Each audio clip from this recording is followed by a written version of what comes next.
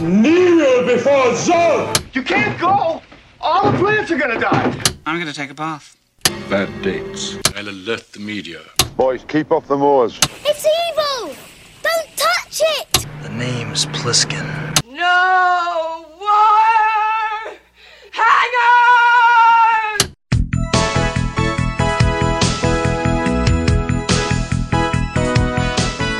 Welcome to Vintage Video, where we're rewatching the 80s so you don't have to. We'll be reviewing every major film release of the 1980s in chronological order, overanalyzing what you've seen and spoiling what you haven't. I'm Patrick O'Reilly. I'm Jesse Bayless. And I'm Richard Wells. And today we're discussing Tattoo. Released October 9th, 1981, it was written by Joyce Buñuel, based on a story by Bob Brooks, directed by Brooks, and released by 20th Century Fox. Bob Brooks developed the story and hired Joyce Buñuel to expand it into a screenplay. Brooks intended the story to mark his directorial debut and connected with producer Joseph E. Levine with a $5 million budget for the story, which seems like a lot unless the cast were more expensive than I would have guessed, because it takes place largely in one apartment. Yeah. The story has been described by reviewers as a sort of pornographic adaptation of John Fowles' The Collector. It shot mostly in New York and New Jersey, with another unit dispatched to Tokyo for the footage that bookends the story. That doesn't seem necessary. Yeah. They were gearing up to shoot just as the 1980 SAG strike went into effect, but secured an interim agreement that prevented the strike from affecting their set by not hiring any actors. No, yeah. That's not true. Bruce Dern was rejected for the part in Alan Alda's Four Seasons that eventually went to Len Carew, and this was his backup gig. The tattoos in the film were designed by frequent Sesame Street magazine illustrator Isidore Seltzer. Paramount sought to distribute the film, but producer Levine would not budge on retaining network and cable rights and accepted a less generous deal with 20th Century Fox that met his requirements. Producer Levine made some edits to the film in secret, and when director Brooks found out, he wrote a letter in protest. Early posters for the film feature a model pictured nude from the neck down and bound around the ankles. They were deemed blatant pornography by feminist group Women Against Pornography, who are unsurprisingly no longer operating under the acronym WAP, W-A-P. They organized mass defacings of the film's print campaign, which producer Levine celebrated for the free publicity it brought. Levine also threatened to sue the MTA for eventually removing the 200 posters from the New York City subway, claiming it represented a violation of his freedom of speech. The film was originally set to hit theaters in the fall of 1980, but conflict in the post-process pushed its release date a full year back to October of 1981. During the press tour, Bruce Dern claimed, and repeated later in his autobiography, that his sex scene with Maude Adams was not simulated. Adams was quick to refute the claim, and the consequent rift that formed between the two required them to promote the film separately from then on. The headline of the Washington Post review was "The Die of the Needle," as an irrelevant reference to Richard Marquand's World War II drama Eye of the Needle in theaters the same year. The movie was a flop right away, and the cable rights that Levine had sought so hard to preserve had proven fairly worthless because you can't put this on television anyway. Yeah. Dern was granted a Razzie nomination for his part in the film, but the award went to Lone Ranger Clinton Spilsbury. The movie was due for a Blu-ray from Shout Factory, but eventually it was determined that no suitable print of the film survives for a high-res scan, and the release was scrapped. Oh, darn. Yeah, shucks. That's a bummer. No suitable. Nobody cared enough about this movie to keep a print in decent shape. Mm-hmm. If there is one in decent shape, it's like in some pervert's closet somewhere anyway. We start with footage of a crowd playing Red Rover in Japan. A line of men have their arms locked, holding back a crowd pressing in. Among the Japanese faces is Bruce Dern in an army uniform taking photographs over the human barrier of some kind of ceremony taking place. We see from his POV that he is documenting the style of the intricate Japanese tattoos of the men performing the ceremony. We dissolve from that to an artist tattooing similar work on Dern's back. He has a full sleeve as well. We dissolve again back to the U.S., where Dern, with his tattoos now completed, provides a similarly styled work on the back of a customer in his own tattoo parlor. Another man in the building asks why he'd want a scary dragon on his back, and the customer says it's to scare off the patients at the hospital where he works, because he doesn't wear a shirt Yeah. for his whole shift. The guy's like, don't you wear clothes when you work? And he's like, yeah, but I go through naked if I had to. What? What does that mean? What are you talking about? You don't have to. He's just going to find an excuse to take his shirt off so he can Yeah. Look, a dragon. A guy drew a dragon on my back. Why would there be literally anyone in a tattoo shop that would question, why are you getting a tattoo? Yeah. I don't know who this guy is unless it's like his parole officer who's like, don't get a tattoo, and followed him the whole way to the parlor. Dern adds that the tattoo wards off evil spirits, and the guy's like, see, this guy knows. It wards off evil spirits. There you go. As he finishes up with the man, a pair of young girls come in. One of them is played by a young Cynthia Nixon. Dern asks for their ID, and they try to bribe him into skipping that step. It's very simple. I don't do minors. That night, we see him walking the streets, and he picks up a magazine called Contessa and admires the model on the cover played by Maude Adams. The same girls approach him again, this time offering their bodies in a different way.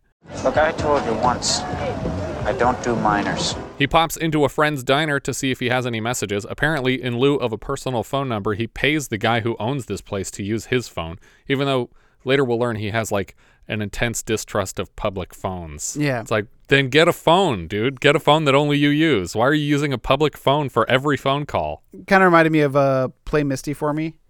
Where, Yeah. like, Oh, yeah, using the bartender to yeah. keep your I think messages. Defiance, he did that too, where he went into the local grocery store and he was like, hey, can I use your phone? And he's like, yeah, I'll shout up to you when a call comes in. Oh, right, yeah. On the TV in the diner, he spots the same model in a commercial for Aphrodite perfume. Right then, a call comes in for Dern, or Carl Kinski, as we'll come to know him. It's someone named Doris calling with an emergency. Carl takes a cab to the beach and walks out to a gazebo over the water. Do you guys recall the last time we saw a gazebo over the water? Yeah, that was the Prowler. That's right. He looks from the dock over to a house on the beach. On the porch, he is greeted by a sobbing Doris, who describes someone's traumatic death, and we hard cut to a funeral of presumably Carl's father. The voice of his father echoes in his head, picking on his choice of career and his dumb little drawings. He holds in his hands a framed photo of someone, either his father or himself as a young boy, and he silences the echoes by punching the glass and shattering it. So this must be his father as a kid?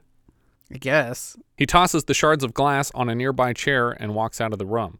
We cut to Carl and several family members eating pie around a table. The family put Carl in charge of selling the beach house and agree to take Carl's mother in to live with them somewhere out of town. Now, they don't seem to think much of Carl, so why are they putting him in charge of selling the house? Because it's the easiest part.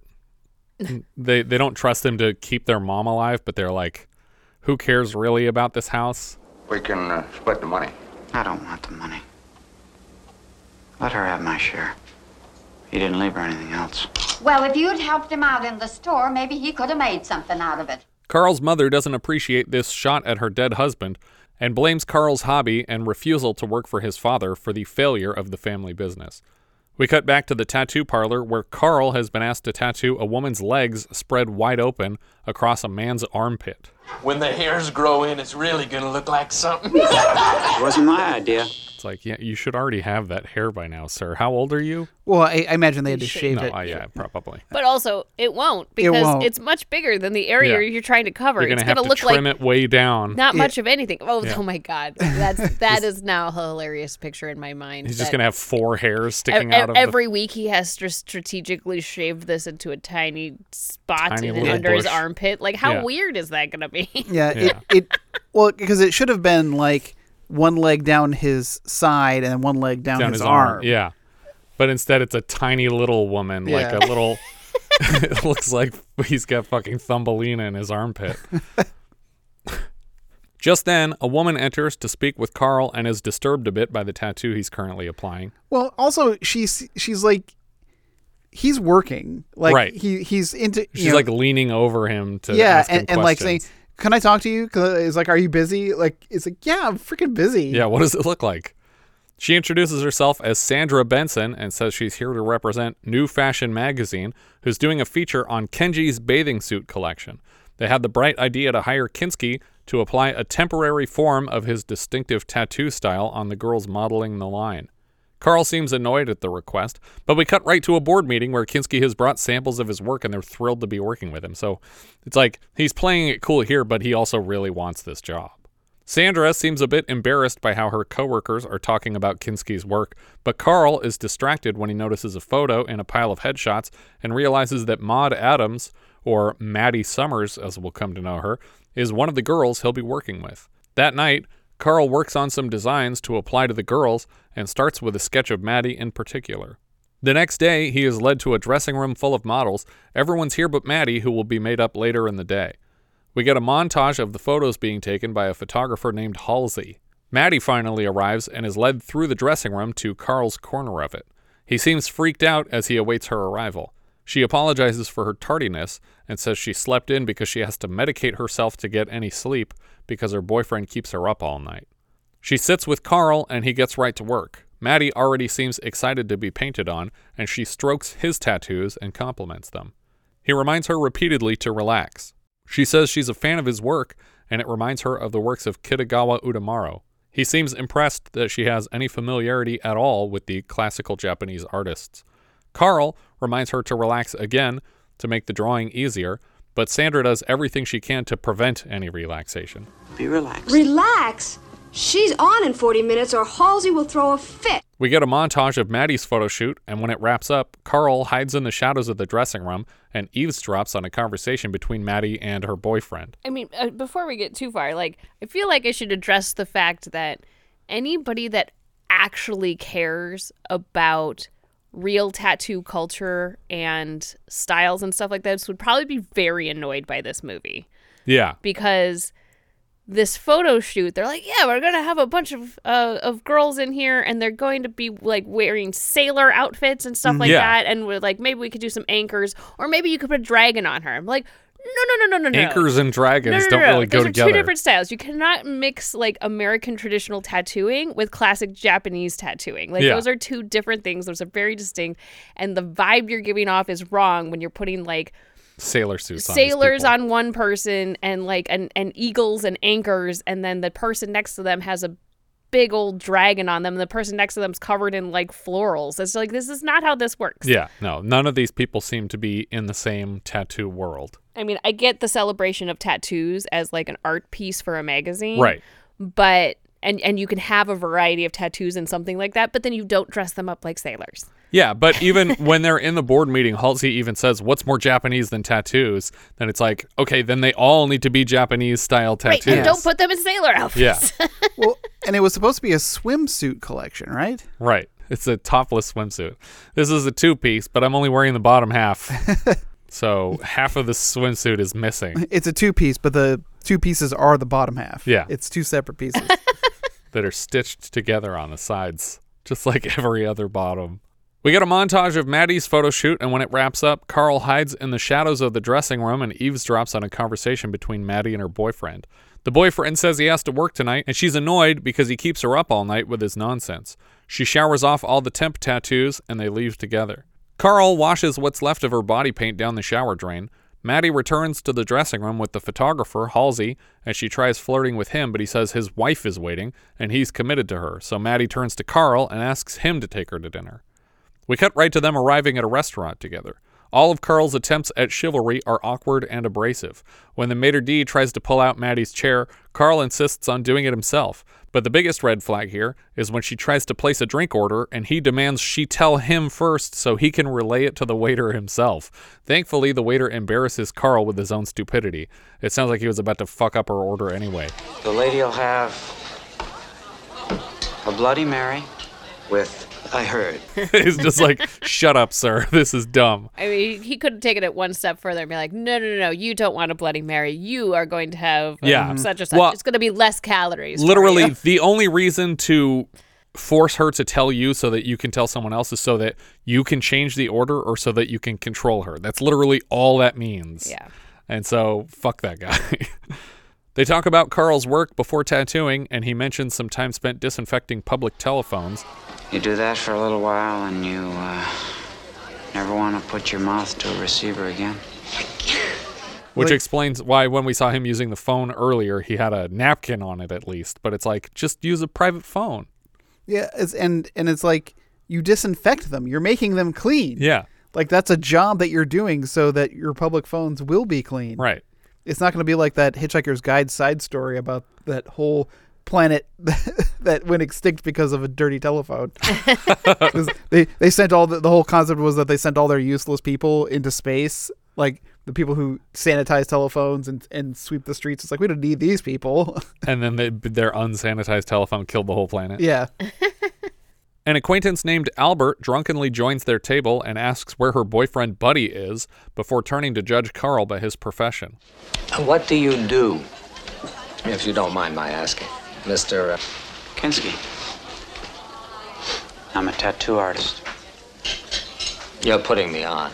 The man goes off on a tangent about how much pussy tattoo artists get, and Carl is offended by his language and orders the man away. What are you going to do, hit me? When I really don't like someone, I don't hit them. I kill them. Albert sweeps the table clear with his arm, and Carl and Maddie leave together for some reason. She should not have said another word to this man, but for some reason she's flattered by Carl's actions. I feel like I'm out with Sir Galahad. Did Sir Galahad threaten to murder innocent people all the time? She asks him to accompany her home. She invites him in for a meal, but then he says he has to catch the last train home and turns around. Instead of the train, he heads straight up to a strip club and puts a coin into a strip show booth. As he gives the dancer strict instructions, the music gets louder and the picture fades to black. The next day, Maddie is working on a film set beside a river, and Carl approaches her with flowers on set. He tells her that her skin still looks tense and she needs a better diet. He recommends Japanese food because he's an incurable weeaboo. He promises to cook her a nice Japanese meal in his Hoboken apartment tonight, and she agrees to take a taxi to his place. I feel like, maybe it's not better now, but at least it's more understood now that these kinds of actions from people are meant to be controlling, but the rhetoric made women believe that it was chivalry in the 80s that it's like, oh, you're doing this to be kind and to protect me and all this this stuff. Is what a man is supposed to do. He's supposed to threaten to murder my friends in a restaurant. Yeah. Carl lives upstairs from his tattoo shop, and she is invited to enter through the store after hours. She compliments his framed work mounted all over the store. She thinks his work is better than the usual stuff, but he admits he has to do the normal stuff too to keep the lights on. In particular, she likes a full-body tattoo on a male model and asks if women ever get tattoos like that. He says he does for women who need the mark. Why do you call it the mark? Because that's what it is. He invites her upstairs, and she seems to enjoy the meal he's prepared. While they eat, they listen to some of Maddie's boyfriend's music, and he tells her the music is no good, and neither is the guy because he fondles her in public. She asks what he thinks love is, and he thinks it's a shield to protect women from outsiders, but it sounds more like he means it's a tool to separate women from the outside world. He says women would be happier with a little old-fashioned protector for a man. She gets a little flirtier with him, and he asks if she's proposing intercourse, and explains that he's big on monogamy, so she'll have to commit to an exclusive arrangement, and this whole proposal seems to strike Maddie out of nowhere. She tells him that his ways are antiquated, and fucking has changed, but he flips out at her language. Sex, fucking. People don't make commitments when they fuck anymore. Fucking's not the end of Don't use that word. That word sounds ugly in your mouth. He tells her to get out of his apartment. She's shocked by this bizarre treatment, and for the short walk to her taxi, he begs her for another date. He makes her promise to meet him at a Japanese exhibit at the Met later in the week. The cab driver can tell she's freaked out by the guy and speeds away. When she gets home, the phone is already ringing, and it's Carl calling to see if the cab driver bothered her at all because he couldn't stand the thought of leaving her in the care of another man just now. He calls her back repeatedly, demanding to talk in person tonight, and she's obviously not interested. She makes every possible excuse and reiterates that she will see him at the exhibit when she is suddenly surprised by her boyfriend Buddy's arrival. Yes, I know where it is. I know. Oh! Oh, God, you scared me. Please don't call me anymore tonight, okay? What? Okay. Why would you still agree to ever see him again? Yeah. And why would you qualify that with the word tonight? Don't ever call me again, and tell somebody that this creepo is really getting to you. Yeah, and I do feel like she, even here, doesn't intend to meet him at the museum. I guess maybe she's just placating him. But Just to get him to leave her alone. Sure, maybe. Yeah. But at the same time, like, he's doing enough here that I think is threatening. It's enough. Crossing the line to, no, I'm not going to go to the thing and please don't call me again. It's threatening enough that I think you should be telling people that you're concerned about this man who's suddenly become very desperate. obsessive with you, and you feel a little unsafe, and you're like, look, I'm not going to show up, but he might get upset about this. Yeah. In his apartment, he replays tapes that the magazine provided him of Maddie's modeling work. The next day, he waits outside the Met where he was set to meet with Maddie. Sandra from the magazine shows up in her place and says something came up and she can't make it. She reminds him that the magazine will need the VCR and tapes returned. Sandra offers to stay and check out the exhibition with him, but Carl clearly doesn't consider anyone other than Maddie to be a real person and can't see that Sandra is legitimately interested in him. He thanks her for relaying the message for Maddie and never even acknowledges her offer to join him today before he walks away. We cut to Maddie in bed with her boyfriend and the phone rings, but the caller hangs up when he answers the phone. Do you guys recall the last time a boyfriend answered the phone and got hung up on without hearing the caller? I think I got it. What do you got? The French lieutenant's woman? That's right. Who was that? I don't know. He put the phone down. Carl watches their apartment from across the street for hours. Sorry, I was just like, there are phones in that one? Oh, the modern day. Yeah. Later in the afternoon, Carl rings the doorbell and asks to see Maddie. He won't take no for an answer and jams his foot in the door when the boyfriend parrots the excuse about her being out of town.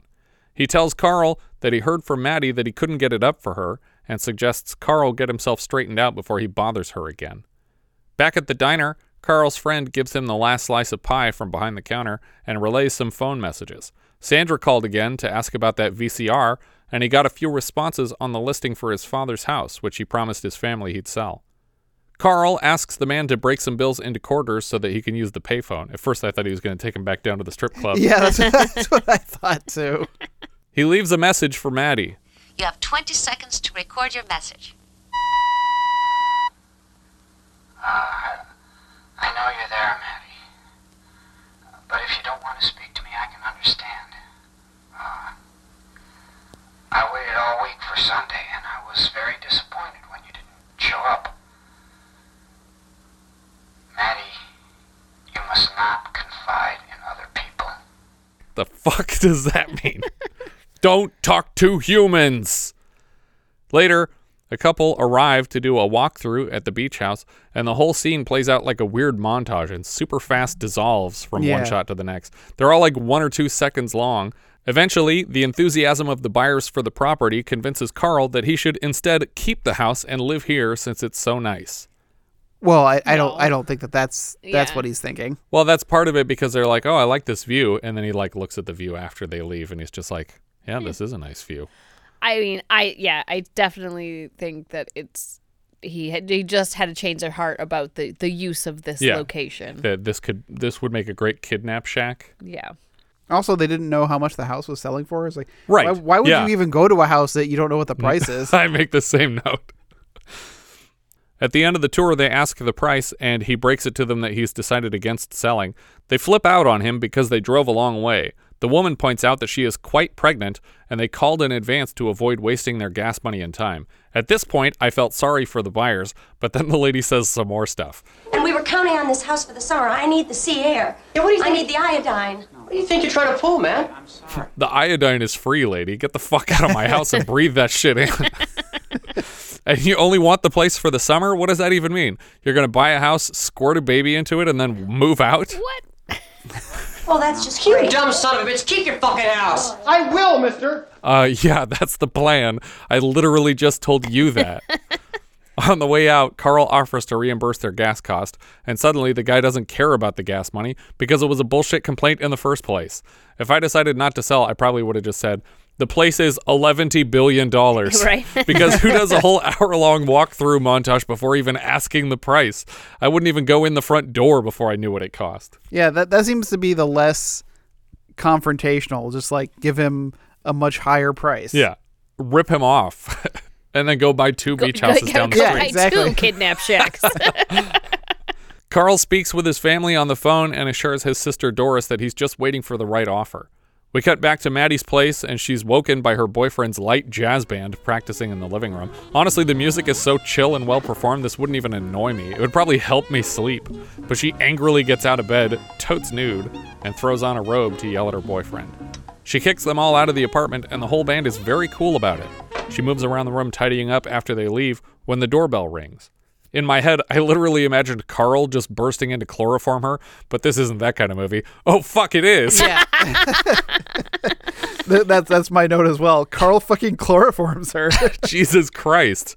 He throws a rag over her face and squeezes it tight against her head until she passes out. He packs her bags and then loads her into his car and drives her out to the beach house. He packs them very well, too. I was very impressed with Well, I think he's trying to make it look convincing. That's why he's Yeah. taking random doodads and tucking them into the suitcase. She's going away. She's thinking about it. And she's purposely getting all her stuff that she wants, Yeah. and nobody's going to come looking. He carries her into a small room and lays her across a table. He opens her robe and begins tattooing her while she sleeps under a psycho shower stabbing score.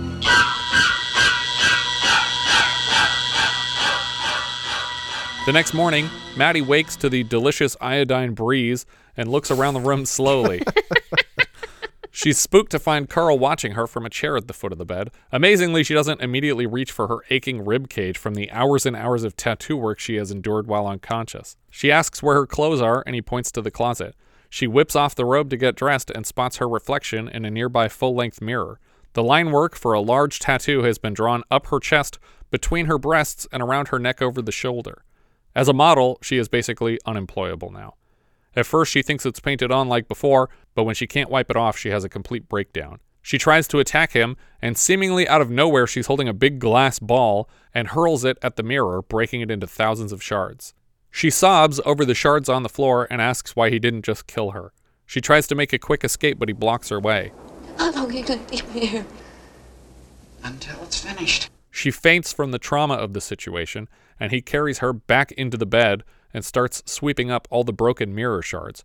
We see him collect all but one. Do you guys recall the last time we saw someone clean up every shard but one from a shattered mirror? I think so. Is it that one where everything got glowy? Like the mirrors got glowy? Uh-huh. What's the name of that movie?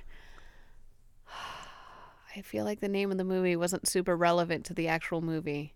A kid shouts it right before his neck snaps in a window. Oh, God. That was the best.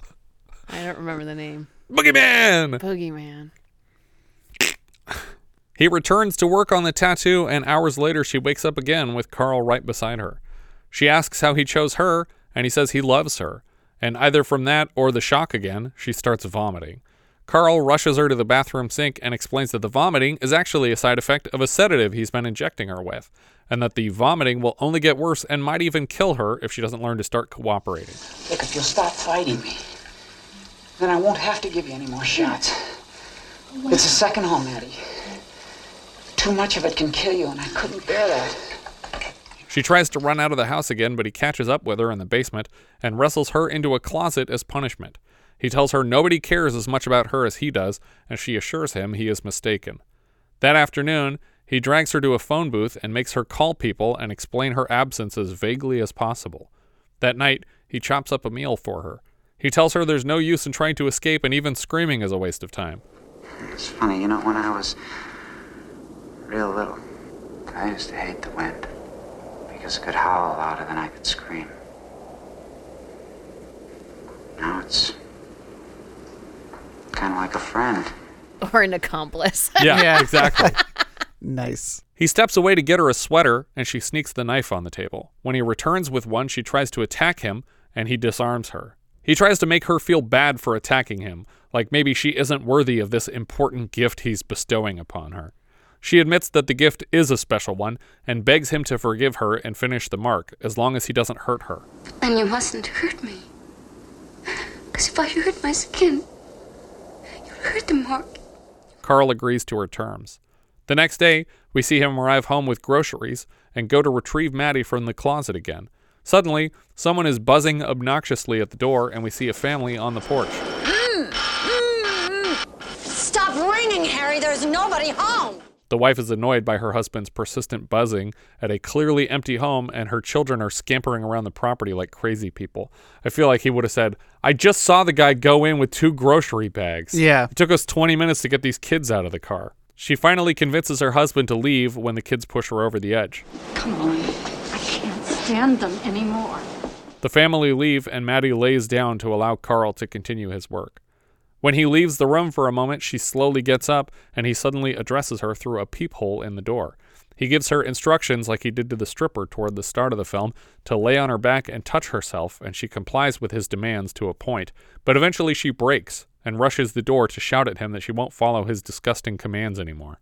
Instead of reprimanding her, Carl seems embarrassed to be called out for his perversions. Then, she takes an insane turn and demands he touch her and have sex with her instead of performing remotely through a door. Why can't you be a man, for Christ's sake? Body's not committed yet, Maddie. God. She runs to her room and sits in the corner, from which she notices the mirror shard under the bed, and her eyes go wide. Carl enters to help her into bed. He tells her goodnight. When he closes the door, she sneaks out of bed and picks up the shard to inspect it for a few seconds, and then cuts open her finger with it as a funny prank on herself. What are you doing? You don't know how glass works? You're an adult. Trying to test how sharp it is, I think. I could tell by looking at things how sharp they are. I have eyeballs. The next morning, Carl enters her room and she's not there. He panics and runs around the house looking for her and finds her sitting nonchalantly at the breakfast table. When he admits he thought she left, she pretends not to have even thought about it. But then again, maybe she didn't, because for some fucking reason she's still here. Yeah. Why didn't you leave? She just acts like they're two normal people in a consensual relationship together for a minute. That night, they sit on a couch and watch movies together. Maddie makes a bed for herself out of blankets and pillows on the floor. She hides the mirror shard under the corner of the blanket and tests herself to see how she can retrieve it when Carl isn't in the room. This is where Carl does the next session of tattoo work.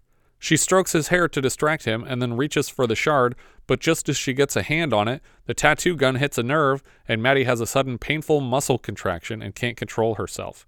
Carl helps her wait it out and breathe to relax the spasming muscle.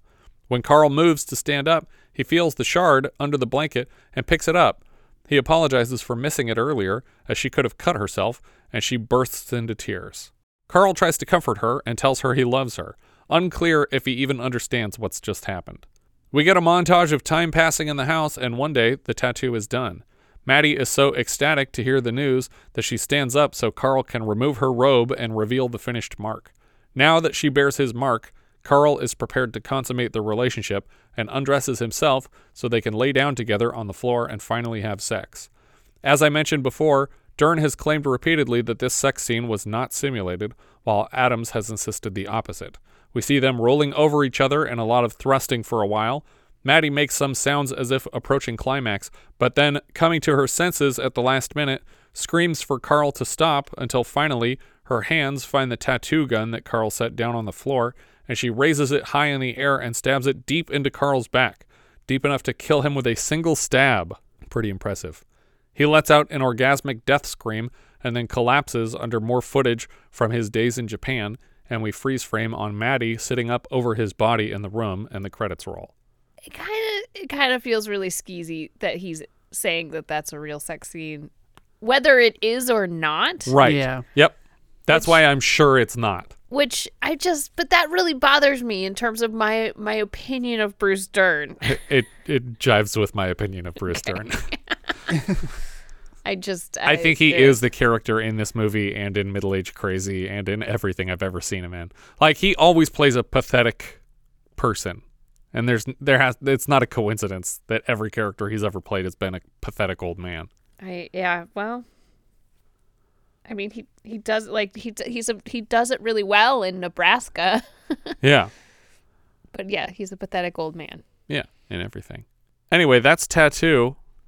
Yeah, what the fuck? It's pretty rough. Yeah. There's also not much story to it.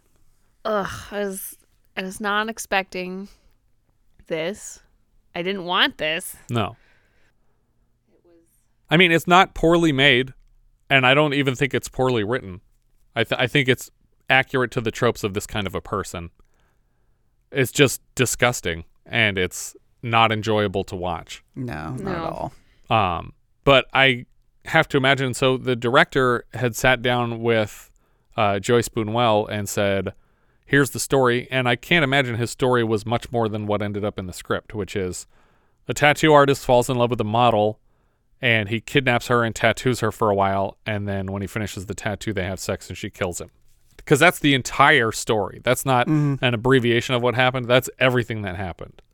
There's not much more detail to the story than that. So I don't know what the script added other than you film them having sex for a while here. But yeah, it just seems like a very uncomplicated story. I think it's a thumbs down for me just because it's that unenjoyable to watch. It's not badly made, and I don't even think it's badly written. It's just, ugh, gross. No, thank you. I'm surprised you had to think that hard about it. It's definitely a thumbs down for me. Yeah, that's a thumbs down. Well, I am conflicted because it's not bad filmmaking. The problem is that it's a disgusting character. And is that a flaw of the filmmaking? Okay, but it's not... I don't think it's good filmmaking either. Sure. I think that it is mediocre filmmaking in terms of, yeah, okay, your lighting was fine. Your camera work was fine. You know, like, I'm just saying, like, there was nothing particularly wrong with it, but it also wasn't great. Well, I do think it's not great, and it's not great storytelling because I don't feel like they are saying anything particularly interesting about these things. I think they are. Just that they exist. I think it's an interesting character study of this incel persona that hasn't really been explored to this extent, other than, the fan that we had earlier this season? Like, when we have villain characters like this, I think it's important to draw them up and shape them for people to see so that maybe some girl saw this movie and then a few weeks later when a guy offered to place her drink order, she was like, hey, that's a red flag now, I know. Because fair in terms of the time period in which it was made, because I'm looking at it now and I'm like, there's much better versions of incel movies. Right. So that's fair, but I also genuinely, like, a lot of times when I look at these movies I am looking at it in the context of, like, no, this has been done better. Like, I don't really care for this version of it. Yeah. And I do worry going through the movie, like, the whole time that the moral of the story is going to be that she falls for this guy. Like, too many times I was worried that that's the direction they were taking. It's not where it ends up, obviously. And she's not celebrating having murdered him enough for my taste. Like, she seems upset about it at the end. And I mean, maybe you would if you just took a person's life for any reason. But I still feel like I would have liked for her to be like, yeah, fuck you, and just keep smashing him with this tattoo gun. One stab isn't going to kill him anyway. Yeah, how does she manage to kill him with one little stab of something the size of a pen? Well placed, I guess. Yeah. I mean, I don't think that the shard of glass was going to do it either, but that's when you're just like, you got to run, lady. Like, I don't think that's enough. Well, the glass you slit the throat open with.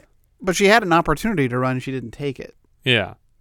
But, I mean, I think she could have gotten out that front door that morning.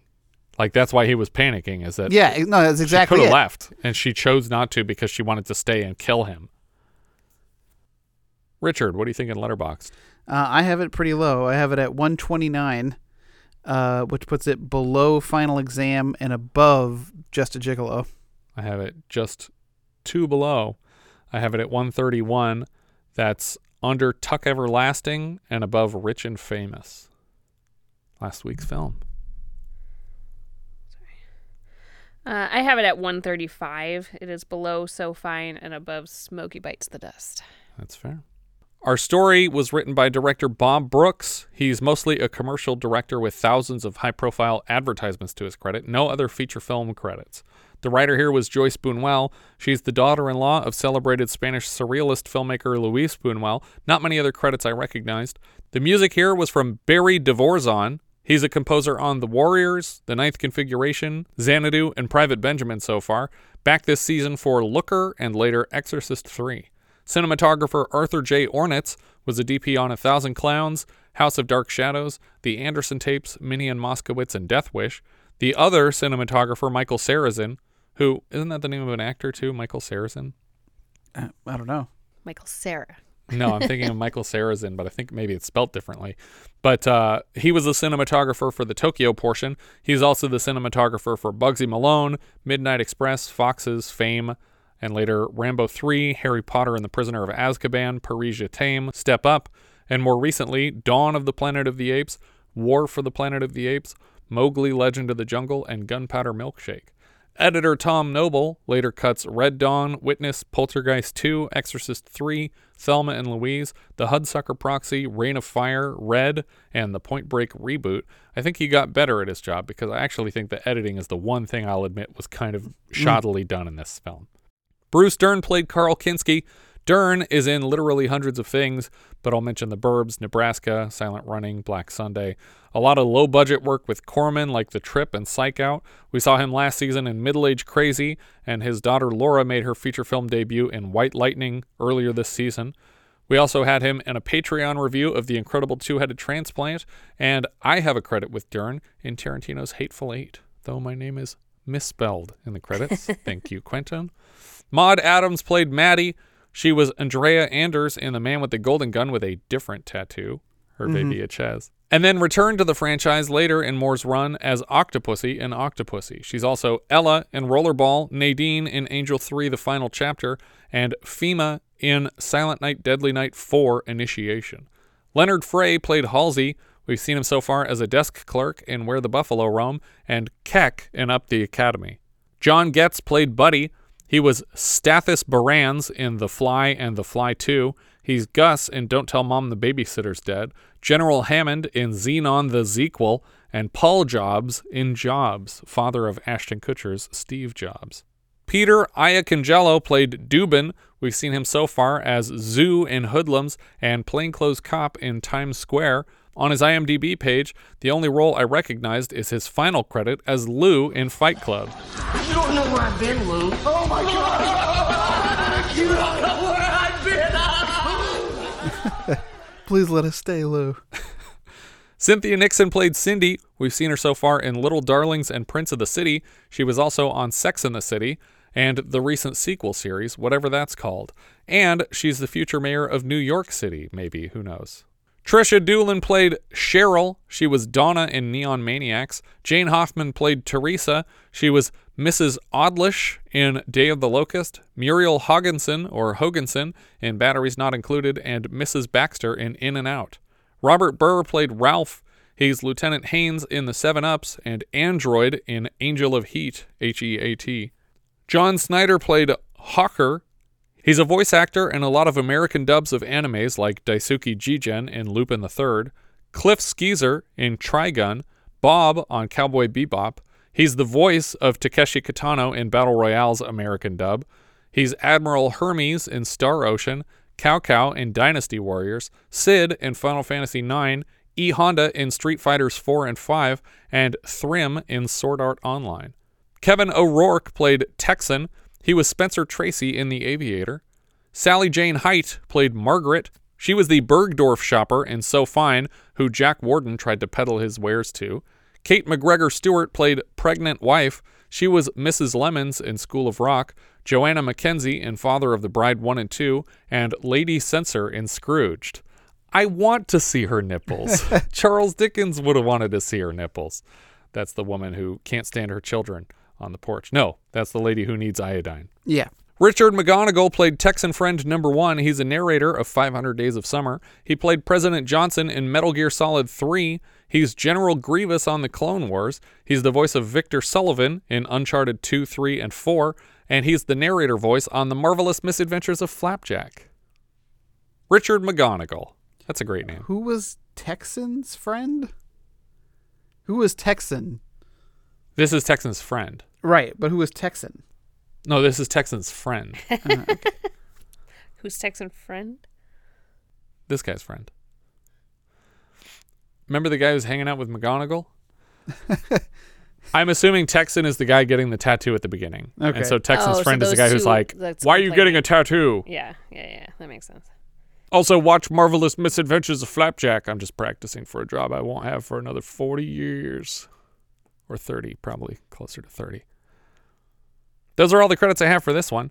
If you have any thoughts you'd like to share, we are Vintage Video Pod on Twitter, Facebook, Instagram, YouTube, and Letterboxd, where, as I've said before, you can find each of our full movie rankings for the year. We can also be found at vintagevideopodcast.com. We also have a Discord. Join the 24/7 movie chat and share your thoughts on episodes past, present, and future at vintagevideopodcast.com/Discord. And if you're listening on YouTube, don't forget to subscribe. Thank you so much for listening, and I hope you'll join us next time when we'll be discussing Ticket to Heaven, which IMDb describes like so. David is a young man seduced by a religious cult that uses starvation, exhaustion, and brainwashing to mold recruits into money-hustling disciples of a messiah-like leader. Wait, didn't we just watch that movie? Basically. Chronicles David's chilling transformation into a gaunt, mindless shadow of his former self and his ultimate salvation when his friends and family launch a plan to kidnap and deprogram him. Oh, okay. I was going to say, that's very similar to the Force 5 stuff, right? It is similar to the Force 5 premise, yeah. And other stuff that I've covered, like the mini-sode review I did of Guyana Cult of the Damned. Very similar story. We'll leave you now with a trailer, if there is one, for Ticket to Heaven.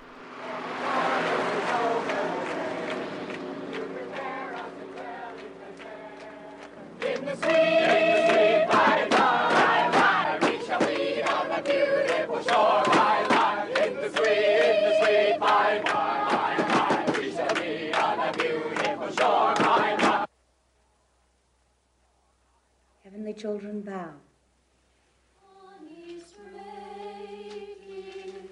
In splendor is breaking when all the earth awaking and Father's name shall bow.